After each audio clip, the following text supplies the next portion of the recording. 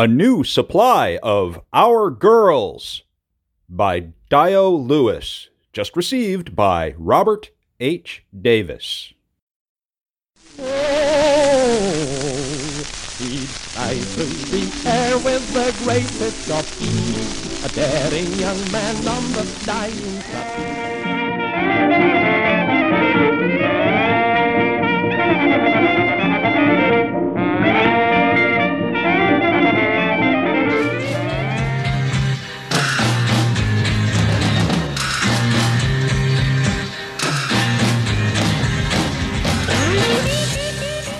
Hi there, this is Hugh Yeaman, and you're listening to Historic Headlines, the podcast where we gain historical insight by examining newspaper articles from 50, 100, and 150 years ago this week. There's too much confusion. I can't get no relief. Well, hi there, and welcome to episode 32. Today I'm fortified with a glass of Yunnan Sourcing Black Gold Black Tea.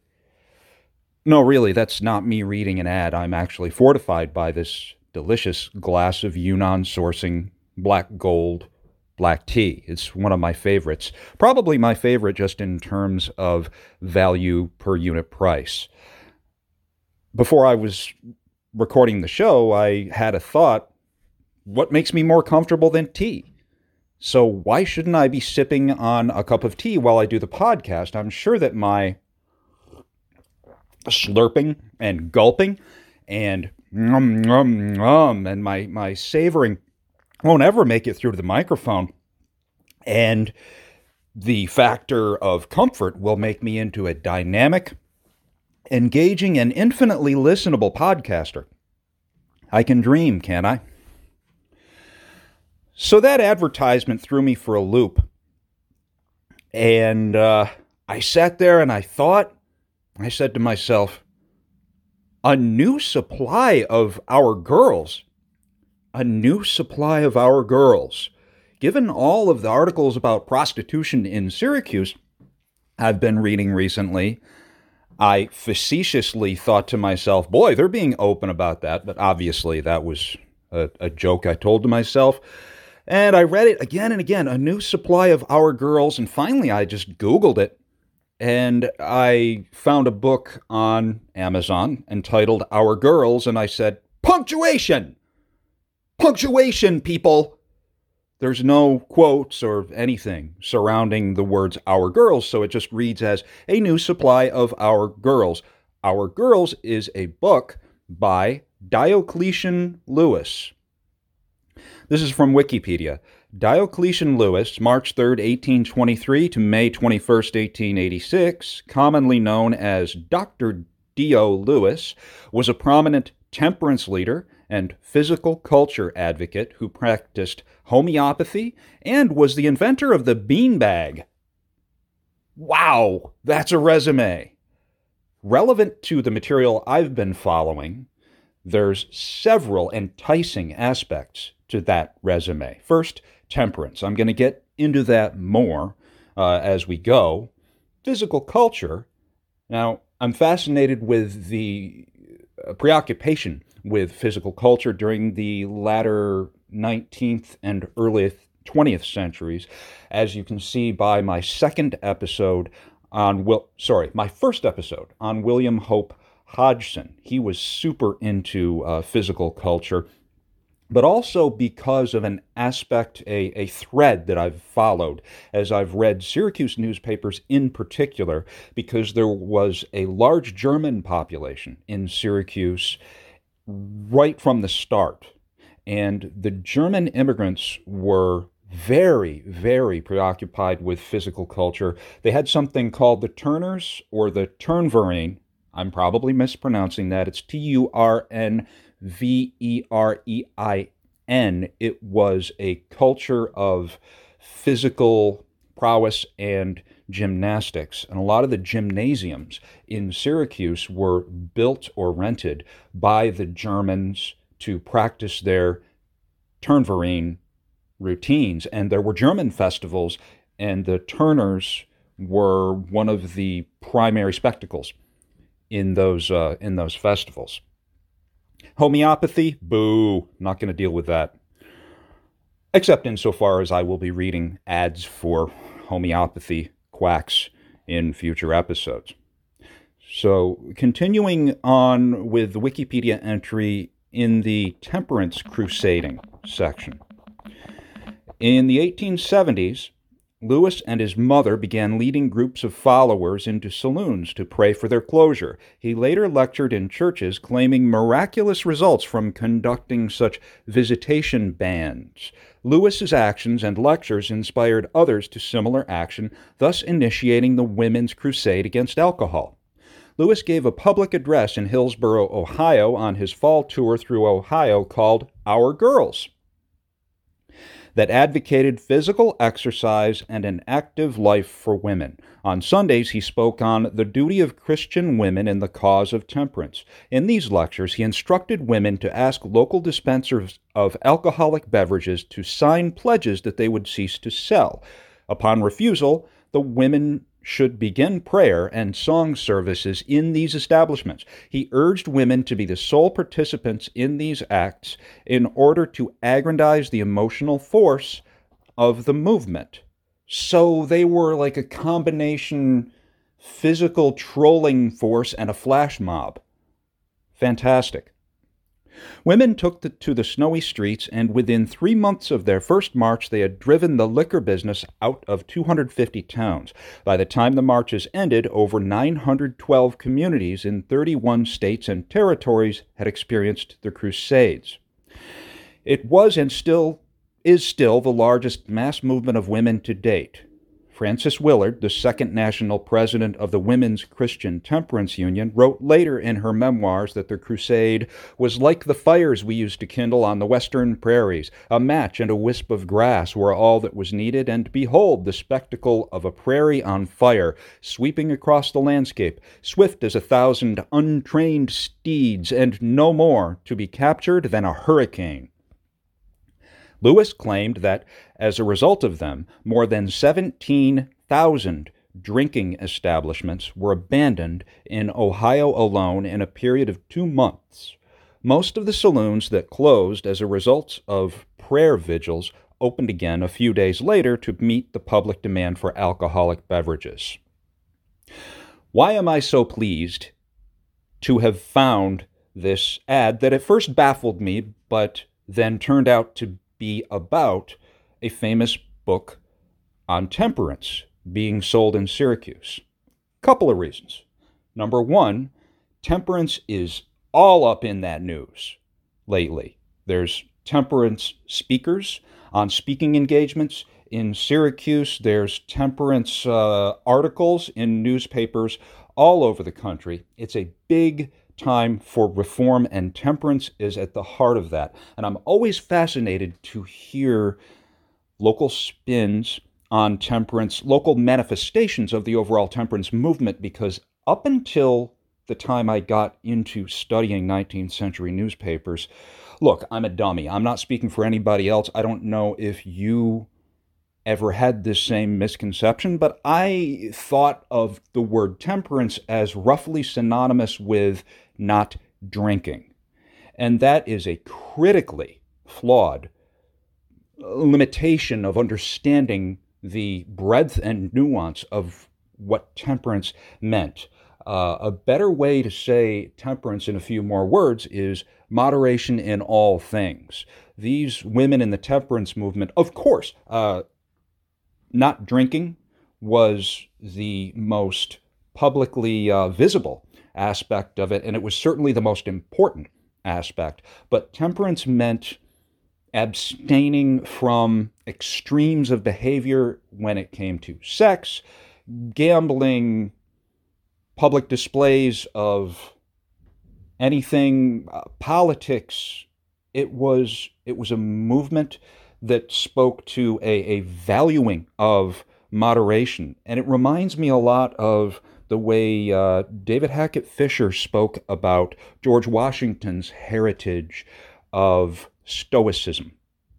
I think that's another good synonym for temperance, stoicism, restraint. The other reason that I was happy that this crossed my path was that it ties in with something that I've noticed recently. We're talking 1871 here, 150 years ago today. And one thing I've been noticing about the recent newspapers is that people such as Reverend Samuel J. May, who was a really big name in the abolition movement and the Underground Railroad in Syracuse, are on their speaking tours, but of course they're not talking about abolition now because abolition is a thing of the past. They're talking about temperance. Now, if you don't have a deep understanding of the social, religious, economic, and political axes of the time, that might not make immediate sense. But first of all, these speakers had to make bank. They funded themselves on the money that they got from passing the hat around at these public venues. When they went from town to town, they would stay a few days and then move on to the next town. So today we think of these people as moralizers and as cultural driving forces, but they were also very much people who had to make a paycheck from their speaking engagements. They were social media mavens. They were the social media spearheads of their time.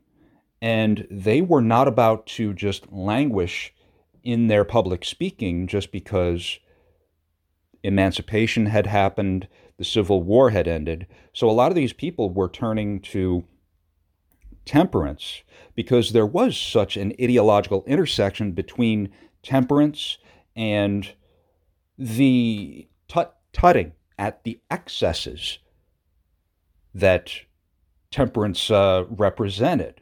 And there were certain ideological nuances that I'm not going to get into right now that intersected with the free trade ideology, that the free trade ideology underlay both religion and politics in the 19th century. And free trade had a certain flavor of a man being responsible for their own actions and nobody else's. And that sense of restraint, I mean, this is just me spitballing here, trying to give you a flavor for that age, and hence it's susceptible to my own foibles. Take it for what it's worth. But I think after being immersed in these newspapers for 6 years, it makes a lot of sense to me that there was such a synergy between religious notions about temperance and religious notions about free trade and slavery. So it just makes sense to me that people such as Samuel J. May, Reverend Logwin of Syracuse would transition and retool their public speaking skills into focusing on temperance, because that was the hot ticket item at the time. Moving on to the Syracuse Daily Journal local news section. Again, everything I'm going to read today, with the exception of some supporting materials for the springboard items, are from a single page of the Syracuse Daily Journal, page 4, 150 years ago today, April 3rd, 1871. I want to focus on 2 items under city notes. If you look at the show notes, just look at the image and follow the column down to the 5th item. Several members of the Common Council visited Seneca Falls on Friday to witness the workings of the Silsby steam fire engines. Yummy tea. Now, skip down to the 7th item. The police are again after the boys for jumping on the cars. 2 were sent to the penitentiary this morning, as all others arrested for a like offense will be. Wow. So why am I reading those 2 articles? Find out after the break. Clover, timothy, and all kinds of seed for sale. Wanted. 500 bushels clover seed will pay the highest price. Corner James and Warren Streets, north side of Canal. B.C. Lathrop. And we're back. Moving on to the next article by way of explaining why I focused on an article about a fire engine. Again, same page. Destructive conflagration in Salina. The alarm of fire sounded from Box 5, corner of North Salina and Wolf Streets, on Saturday night, about 11 o'clock, was occasioned by the burning of the several farm buildings on the farm in the town of Salina known as the Haskins Farm. The farm is the property of Miss B.M. Reed, who recently rented it to Mr. John Reed, who lived on the farm. Miss Reed boarding with the family. When Mr. Reed first discovered the fire, it was in one of the barns and spreading rapidly. An alarm was given, and though the neighbors rallied promptly and made strenuous efforts to stay the spread of the flames, so great was the heat that it was impossible to get near the burning buildings. So rapid was the spread of the flames that soon 3 barns, a long shed, shop, cornhouse, ice house, and several smaller buildings were all one mass of flames. The neighbors were powerless to stay the conflagration, and but for the fortunate shifting of the wind, the dwelling house must have been burned also. All the farm buildings were entirely destroyed, together with their contents, excepting one lumber wagon, which was rescued when on fire. In the barns and other buildings were no less than 86 head of livestock, consisting of 57 cows, 24 head of young cattle, and 5 horses. Not a single animal of the above was got out, all being burned to death in the connected buildings. In addition to the livestock, there was in the barns was about 50 tons of hay, $500 worth of oats and barley, and upwards of $1,000 worth of wagons, harness, and farming implements, all of which were totally destroyed. Of the destroyed property, Miss Reed owned the buildings, the young cattle, 3 horses, and all the rest, with the exception of 2 horses and the 57 cows, which were the property of John Reed. The total loss by the fire will reach about $12,000, of which Miss Reed loses about $8,000 in buildings, stock, etc., and Mr. Reed about $4,000 in stock. Miss Reed has an insurance of $3,000 on the barns, but none on the stock. We failed to learn as to whether Mr. Reed is insured or not. The origin of the fire is the work of an incendiary, and it is not improbable, but that an investigation may take place. I want you to notice a couple of things about that article, but first, a word from our sponsor. Vegetine.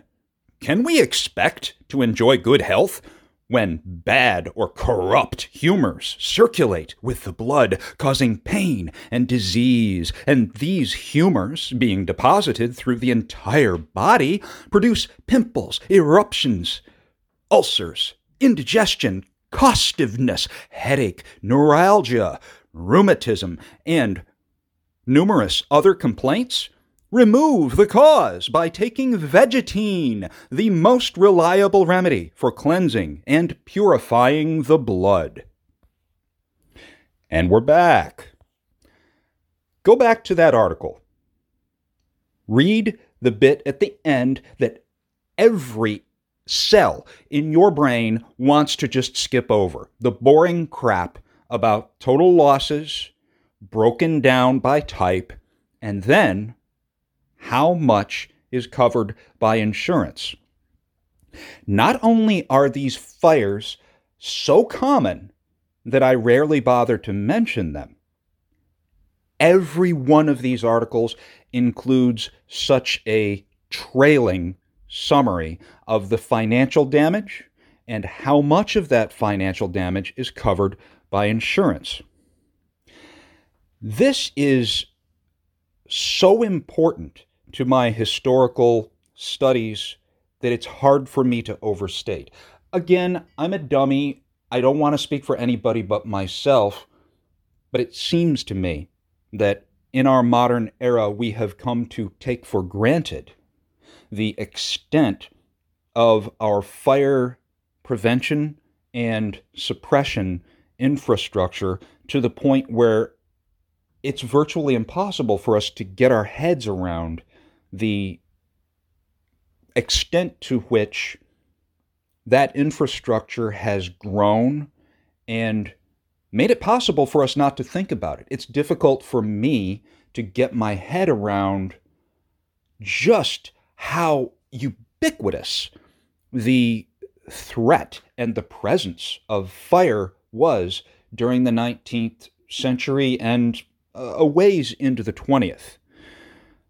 For more on this, I want to direct you to the show notes, and there's a list of links to my blog posts.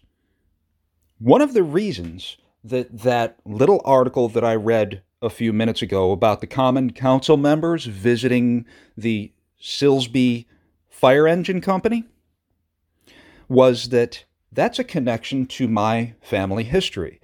A man named George Bachman, who was either the first or second husband, depending on how you interpret the salacious, scandalous newspaper articles about her secret marriage.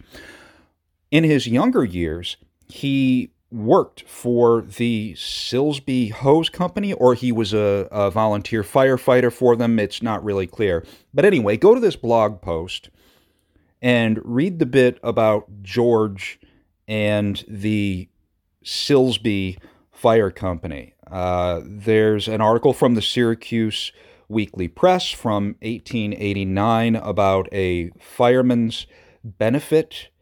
And most of all, I just want you to see the stuff about the condition of firefighting at this time and how important a development in something as seemingly to us mundane was to someone in a Syracuse Common Council in 1871. This was a big, big deal because remember, in that article, remember how they mentioned nobody could get to the flames?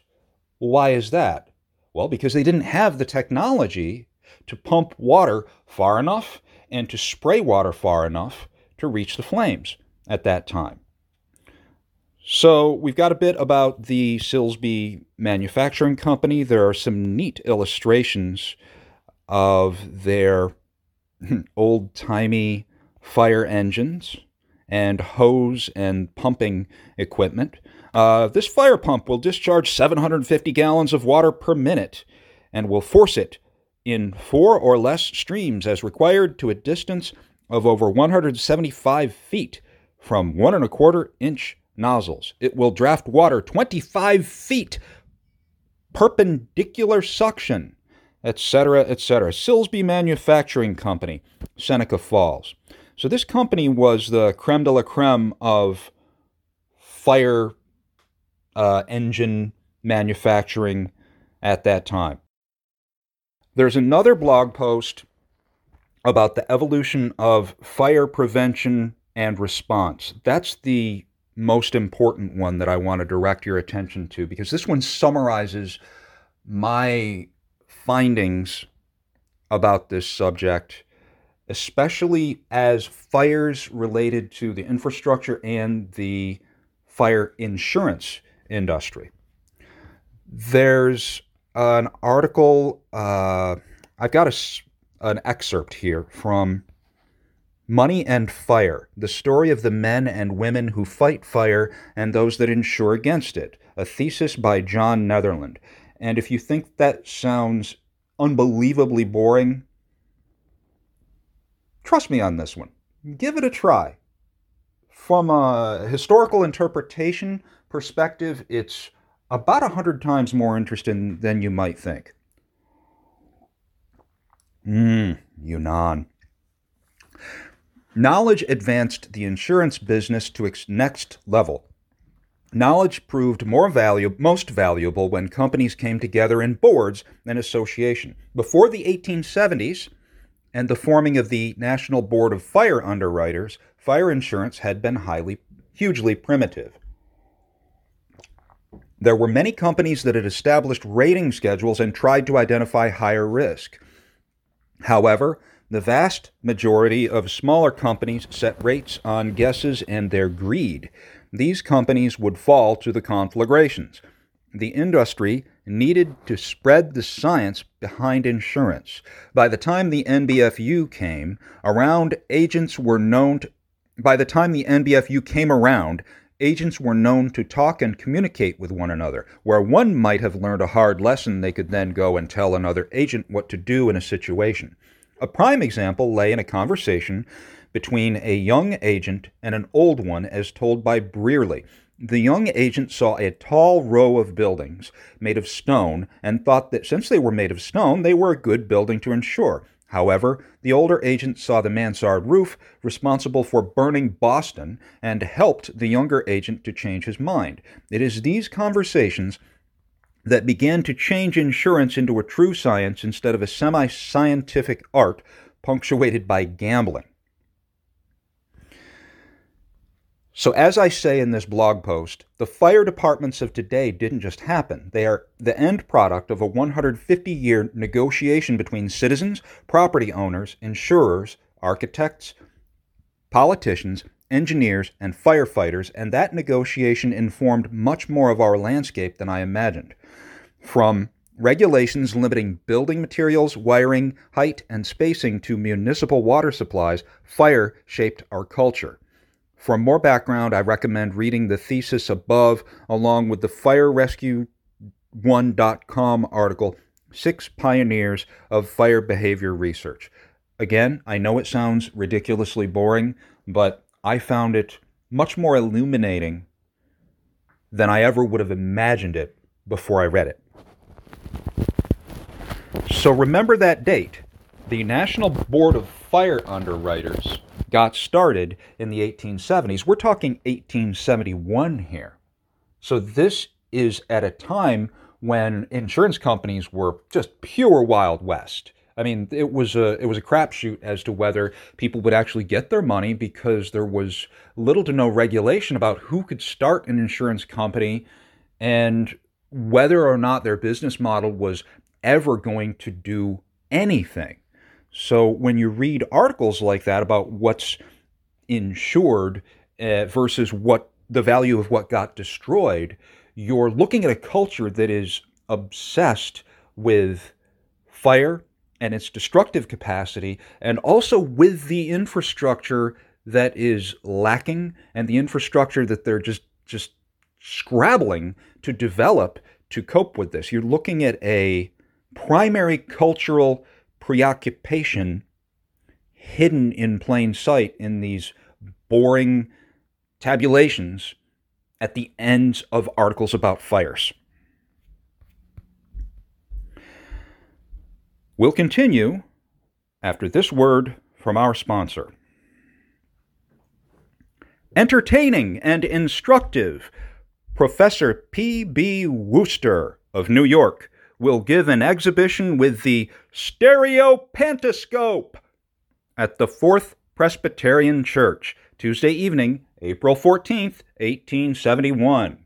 Views will be given of places and objects of interest in the Holy Land. Also, a trip across the continent from Halifax to San Francisco. Doors open at 7 o'clock. Admission 25 cents. Children 16 cents.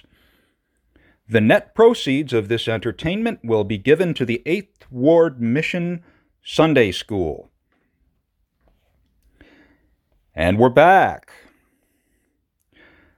Are you curious? Because I was really curious as to what the hell a stereopantascope was. And I was not even a little bit surprised to find that, from what I've been able to dig up, this Professor Wooster was the coiner and only user of that term. This is from the New York Times, January 6th, 1868, page 2.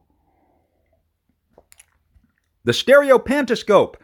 At the Church of the Holy Trinity, Reverend Stephen H. Ting, Jr., corner Madison Avenue and 42nd Street, this evening there will be an exhibition of stereoscopic views, magnified by a camera 5,000 times and illuminated with the hydro-oxygen light. The New York Herald, Tuesday, March 9th, 1869. The lecture season.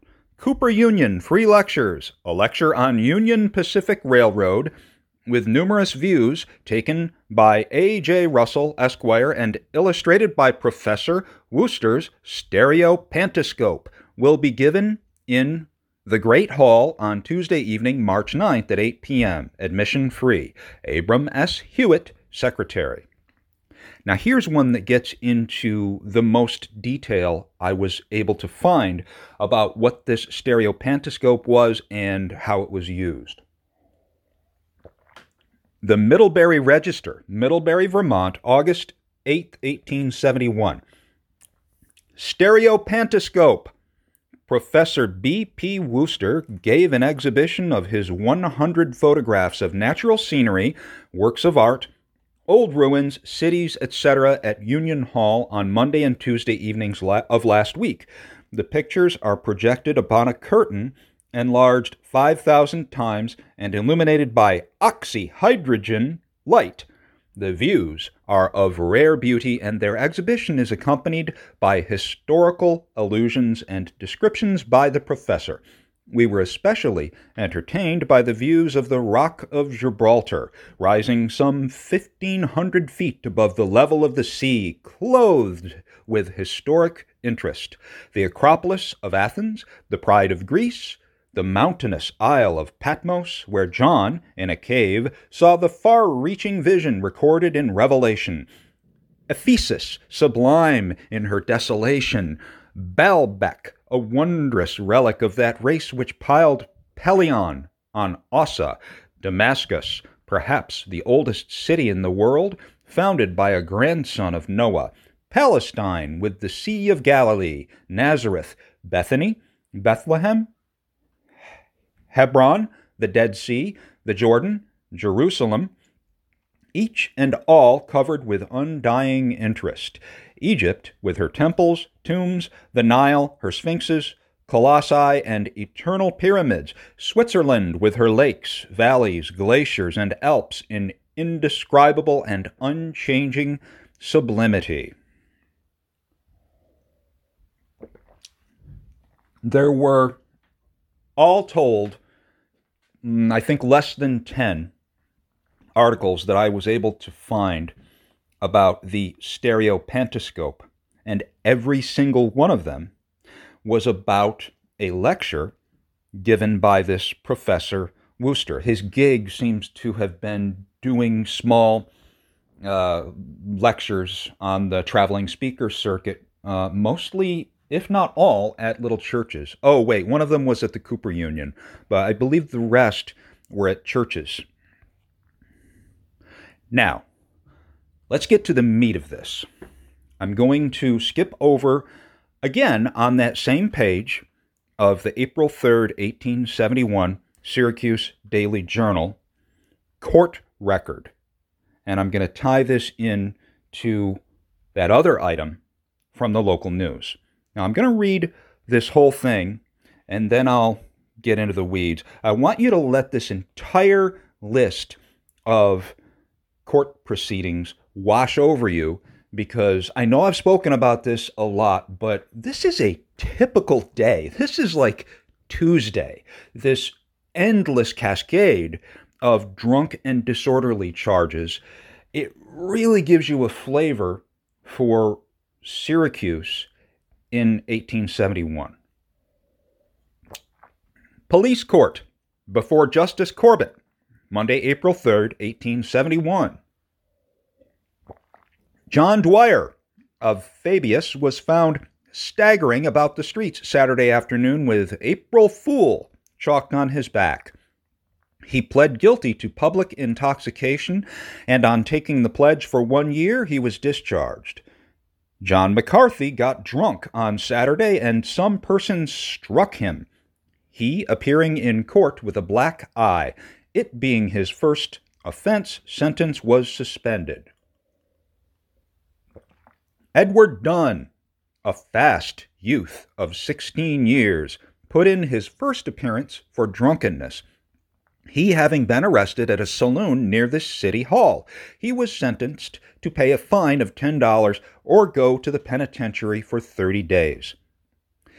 Nelson Lower, who paid $10 for being drunk on Saturday, was arraigned again this morning and pled guilty to public intoxication. He was discharged on taking the pledge for 1 year with the understanding that if he was found drunk within the year, he would be sent to the penitentiary for 6 months.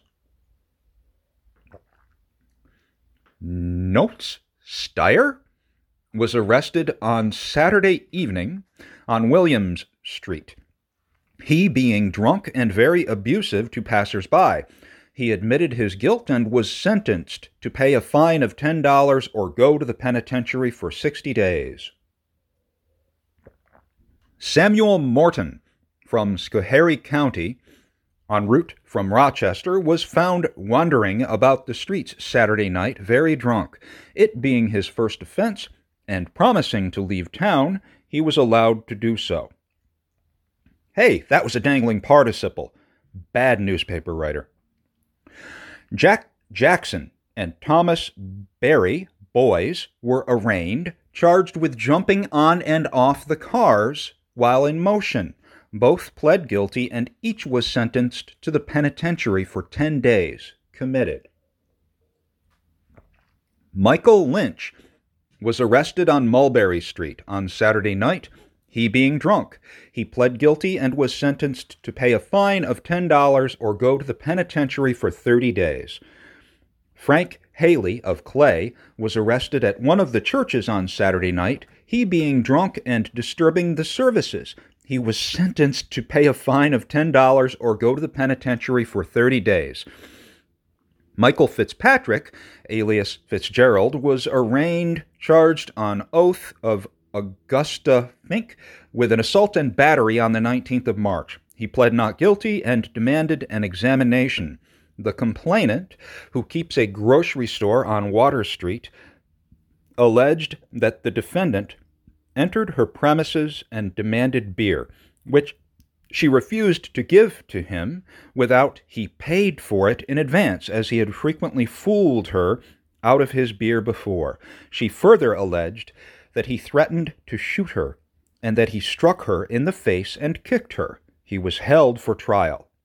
Patrick Ryan of Geddes was brought up for being drunk, he having been picked up in the street. He was discharged, it being his first offense. Felix McKinney and Philip Johnson were arraigned, charged with public intoxication. They broke open the barn of Messrs. Howland and Perry yesterday and, taking a horse, drove off. The owners of the property refused to prosecute the defendants, and they were sentenced to pay a fine of $10 or go to the penitentiary for 30 days. The examination of Edgar Gardner for an alleged assault and battery, which was set down for this morning, was further postponed until Thursday morning. John Boyle, John Blakely, Charles Borelson, and Andrew Schetzmeyer of New York, Peter Strogan of Barrytown, and James Farrell of Oswego were accommodated with lodgings at the station house last night. Couple of things about this. Note that last bit about the elegant use of the sort of dry and sarcastic phrasing were accommodated with lodgings at the station house. This seems to be sort of a tiered system of justice from what I've been able to gather from my many, many, many readings of these long lists of drunken disorderly charges. I think the first tier was just being given a warning and being let go. Second tier was being, quote unquote, accommodated with lodgings. I see this literally every day. So-and-so was accommodated with lodgings. Sometimes they don't even bother saying at the station house. Like, people just knew what that meant. The second tier, well, I guess there's 4 tiers, really. The third tier is you make someone swear an oath that they won't do it within X number of days, it being drinking, I guess, or if they're going to drink, being drunk and disorderly. I don't know exactly where they drew the line, but oaths were involved. And the fourth tier being, okay, you're going to the penitentiary if you don't pay a fine, that sort of thing. Now, moving back up to the main thing that made me want to do this podcast episode, the boys jumping on and off the streetcars. Remember that episode 28 from just a week or two ago, the relative valuation of little girls and bears? This is a grisly, tragic reminder of the consequences of playing chicken with a streetcar in Syracuse at that time. Just a year previously, this little girl had been just tragically, violently killed when she ran out across the tracks at the precisely wrong moment, was knocked down by the whiffle tree trailing the horses, fell under the wheels, killed instantly. That was a year previous to this, and then just prior to this, there was a huge surge of national coverage of the trial in the Onondaga County Circuit Court, where the father of that little girl was awarded only $200 as a result of her death. It got the national coverage because 3 days later, the owner of 2 bear cubs that were killed by negligent treatment on another train system was awarded $900. And that article is still running now in various newspapers across the country. Dozens and dozens of newspapers from coast to coast are joking about how in Syracuse you get $200 for the death of a child, but $900 for a couple of bear cubs. The optics of this are really embarrassing and really prominent. And here we've got, where the heck is it? Drunkenness, drunk. Here we go. Jack Jackson and Thomas Berry, boys, were arraigned, charged with jumping on and off the cars while in motion. Both pled guilty, and each was sentenced to the penitentiary for 10 days. Committed. So that, combined with the mention in the local items that this is how we're going to treat any boys who do this in the future, anyone who does this in the future, tells me that there have been deliberations in the powers that be about all these the optics of the situation and how they've got national attention for this this problem of violent deaths as a result of the horse-drawn streetcars. They want to put a stop to that, so they're stepping up their punishment. And it was a bit shocking to see that these boys were being sent to the penitentiary. Now, I don't know anything about the Onondaga County Penitentiary, at that time. I just did a very short amount of Googling prior to this episode, and I found some information about how it had been going through multiple expansion projects in the 2 or 3 years prior to this newspaper. So, for all I know, they had a special section set up for boys, but for all I know, they could have been in Gen Pop. I don't know. It seemed harsh, not knowing the setup of that penitentiary, but apparently they were stepping up their harshness for this. Now, here's what I wanted to point out within the context of historiography and the focus of this podcast. It's easy to dismiss those boys as just 19th century ruffians and, boys will be boys, that sort of thing. Initially, I had a bit of a, wow, I can't believe they would do that in the face of the senseless mayhem of the 19th century. I mean, here we've got all these fires that I've already mentioned in this episode. We've got people being dismembered and crushed and set on fire horribly. It was Wild West in every sense of the word, except with the gun violence. I mean, it was just, from my modern perspective, such a chaotic, dangerous environment, just being alive at that time, with all the burgeoning industry and all of the fallout from the speed of that development and the lack of safety measures. It was just dangerous to be alive. So why would these boys do this, given the obviousness of the danger? And then I sort of checked myself and said, well, boys have never yielded to obvious notions of their own mortality. They think they're immortal.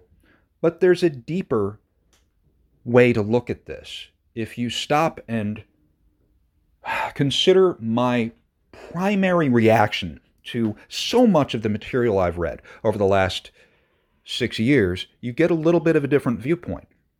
And that is, social media is not new. All media has always been social. All of the aspects of social media that we think of as modern were solidly in place by 1850. It was driven by eyeballs on advertisements and all sorts of polarization, political, social, religious, geographical. That was all to the good. That drove eyeballs to advertisements.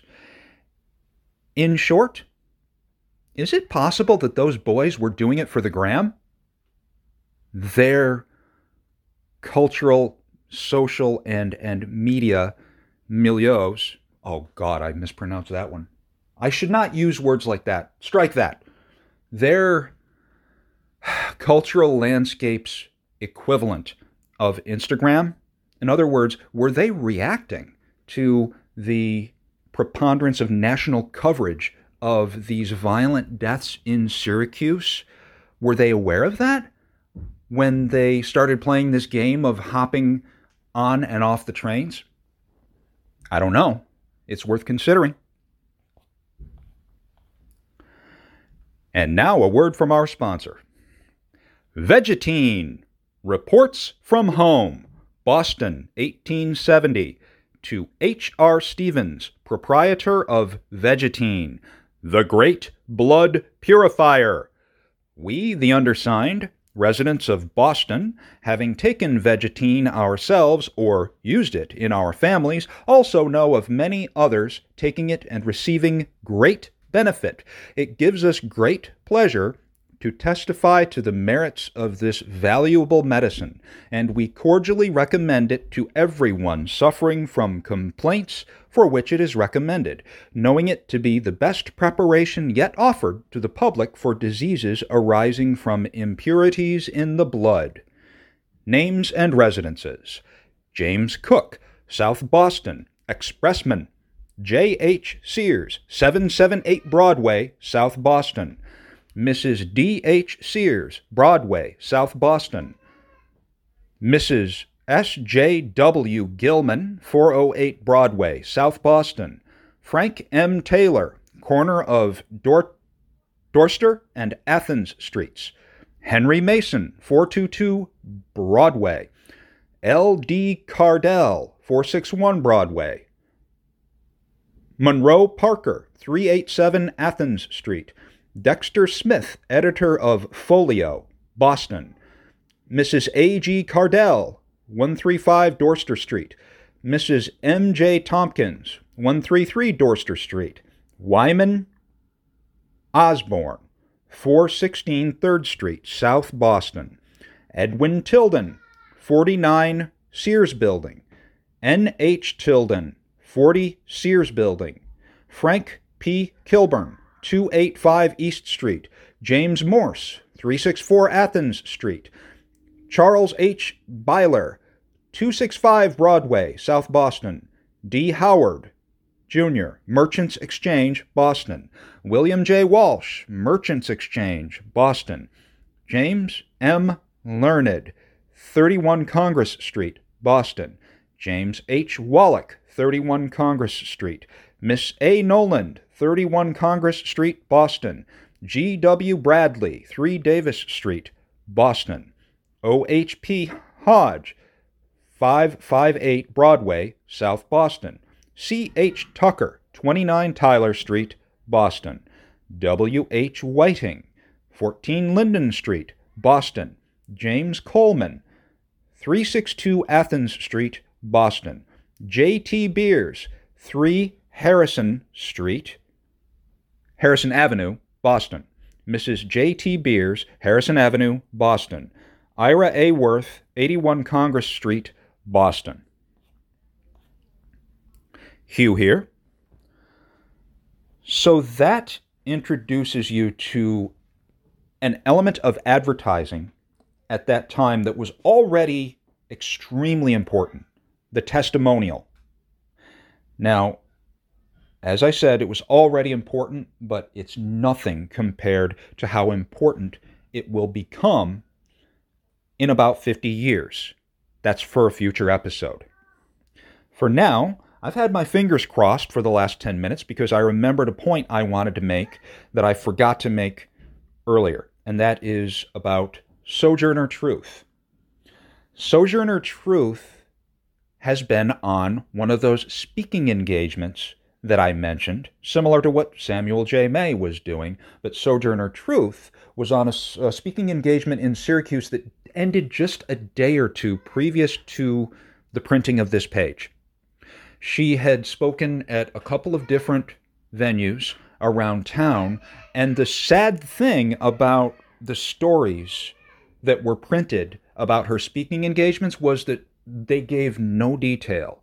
They gave a perfunctory honoring of her appearance, but they gave no details on what she said, and the overall impression was one of tiredness. They were just worn out and sort of bored with her. As a matter of fact, one of the small articles said the speech she gave last night was not well attended. So I got the distinct impression that Syracuse was kind of bored with Sojourner Truth's stories about slavery. And I can think of no better expression of the tragedy of Reconstruction than that. 1871, halfway through Reconstruction, Syracuse, the node on the Underground Railroad that was so important to New York State and the rest of the country, was bored with Sojourner Truth. And that ties into what I was saying about people such as Samuel J. May and Reverend Logwin having to retool their public speaking chops and redirect them towards the cause du jour, which in large part was temperance. I think I actually mentioned everything I wanted to mention this time. Go me. I hope you found it interesting. Let me know if the tea slurping and smacking and swallowing turned you off, or if you were enchanted with my enjoyment of the lovely imports from Yunnan.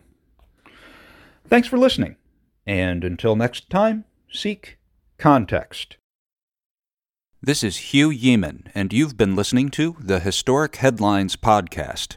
Thanks, as always, to Tom Trinisky for all his fabulous work on FultonHistory.com. Without his free repository of old newspapers, this podcast wouldn't exist. Oh, he'd fly through the air with the greatest of ease, a daring young man on the flying trapeze. His movements were graceful, the girls he could please, and my love he stolen away.